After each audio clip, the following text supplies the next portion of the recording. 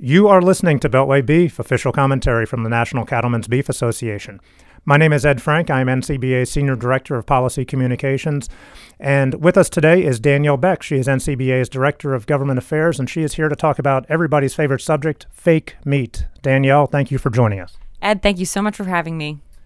Okay, so for those of you who have been listening to our podcast all along, you probably know that we have a new policy priority this year concerning the issue of fake meat, and that means these plant-based products, basically like soy burgers, black bean burgers, Impossible burgers, whatever you want to call them.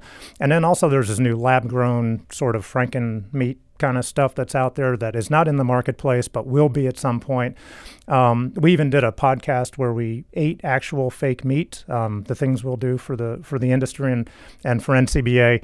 But the big news on the issue today is that NCBA today filed comments with the U.S. Department of Agriculture's FSIS, the Food Safety and Inspection Service, in response to a petition that was filed by another ag group a couple of months ago. And more really than a response to their petition or a statement of what we are against, it's really more a statement of what we are for happening on this fake meat issue as we go forward. And there's really two main topics that are addressed in these comments that NCBA filed today. One is how to label existing plant-based products that are out there in the marketplace, how they can refer to themselves, basically. And number two is who should have jurisdiction within the government over these new lab-made products that are going to be hitting the marketplace in the next few years. So we have basically two main principles that are listed in these comments. The first is it says, request FDA, the Food and Drug Administration, take appropriate immediate enforcement action against improperly labeled imitation products. Danielle, what does that mean exactly? Well, there are a few different asks in our comments, and the first is requesting that the U.S. Department of Agriculture work with FDA to take appropriate immediate enforcement action against improperly labeled imitation products. So in looking at the petition, one of the reasons why we don't believe that just defining and creating a new standard of identity for beef is enough is because if you look at what's happened with the dairy industry, any product that's regulated under FDA has a whole host of rules that are separate to what happens at USDA, and FDA has turned a blind eye to improperly labeled imitation products for quite some time now.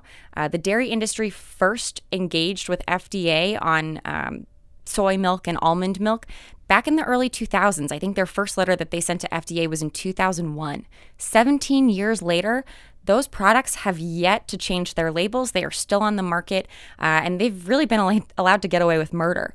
So we are asking USDA to engage and intervene on our behalf because USDA has always been a longstanding champion of agriculture, and we believe that they're in the best position to influence FDA in an appropriate manner. Right, and we were talking about this, such as you see imitation crab meat out there at the supermarket, and something like that might be appropriate, for imitation beef products going forward. And the I guess the term that you use is, it wouldn't be right for them to go out there, somebody that made fake meat, and say crumbly beefy or beefy crumbles or something. I think that's how you described it. So we wouldn't want that. We would want it labeled as something like imitation meat or imitation beef or something like that, right? Sure, or even just an appropriate product disclaimer. We have no problem with a black bean burger because it says it's a black bean burger. The Boca Burger, their product labeling for years now has very clearly signified the fact that it's an alternative that's plant-based. The new companies that we're seeing and the new products that have started to enter the market, they're really inching closer to that line of being misbranded and to misleading the consumer. It's great that a product can bleed and sizzle like real beef, but at the end of the day, it's not real beef. It's packaged similarly. Perhaps the product labels on that package are quite confusing unless you're looking closely. And so really we just want imitation products to be labeled in a way that's clearly stating the fact that they're alternatives. They're intended to be alternatives. They're not real beef. They're not real beef products. And when you're a mom in the grocery store rushing home to make dinner, you want to see a clear product label. You don't want to grab the first thing and then end up getting home and seeing you picked out a plant burger when you wanted a beef burger. And the family really doesn't want that either. So the second item, the second principle basically that is included in these comments that NCBA filed with USDA today starts off and it says USDA should assert jurisdiction over foods consisting of, isolated from, or produced from cell culture or tissue culture derived from livestock and poultry animals or their parts. So essentially what we're saying is that FSIS should have jurisdiction over lab-grown, lab-produced meat when this stuff hits the marketplace at some point. Why do we feel that that USDA and FSIS should have jurisdiction over this rather than FDA? There are a number of reasons. First, if you look at what's happened with dairy products at FDA, that is a perfect example of why we don't want these lab-grown meat products to be under FDA jurisdiction.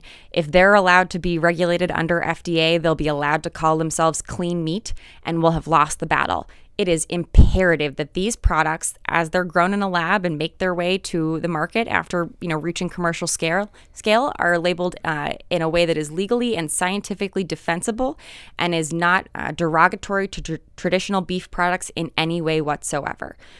Beyond that, I think it's really important that any product competes on an even playing field. It is a perishable product, regardless of whether or not, we believe it's really meat or beef.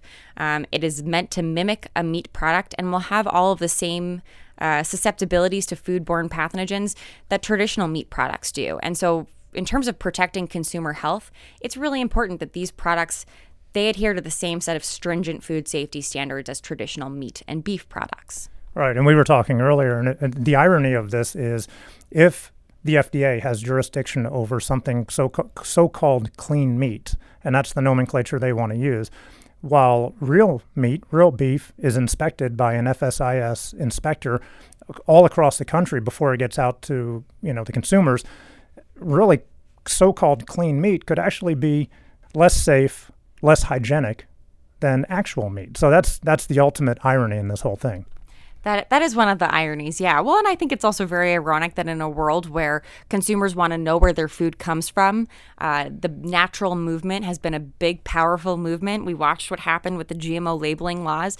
We're seeing consumers want to move away from food processed, heavily processed, chemically processed foods, and really have a connection back to the farm. And so how consumers will respond to meat grown in a lab, it remains to be seen. But I think, until we have those products come to the market, and even then, we've got a great story to tell. We're going to continue telling that story. But in order for there to be an even playing field, we do really need to compete under the same set of regulations. Okay, so the big question is, what's next? We filed these comments with USDA today.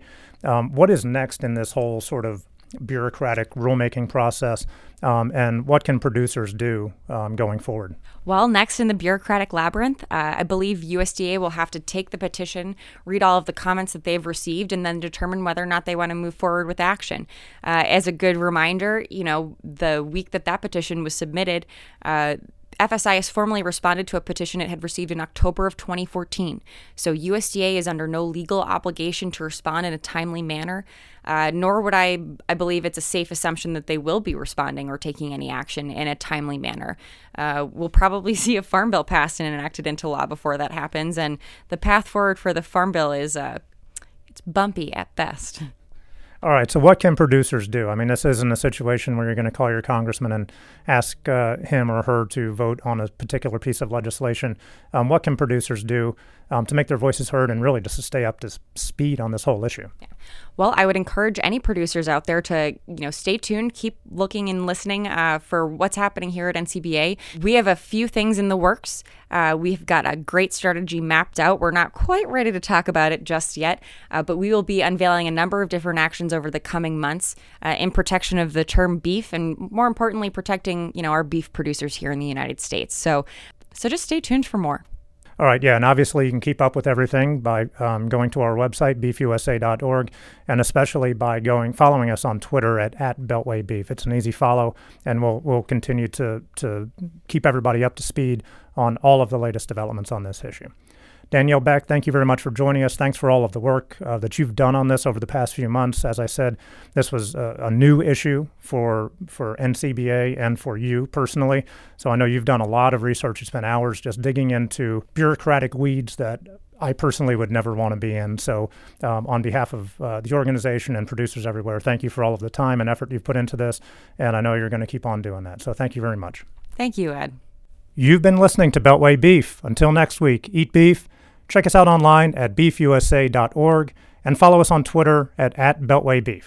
Thanks for listening.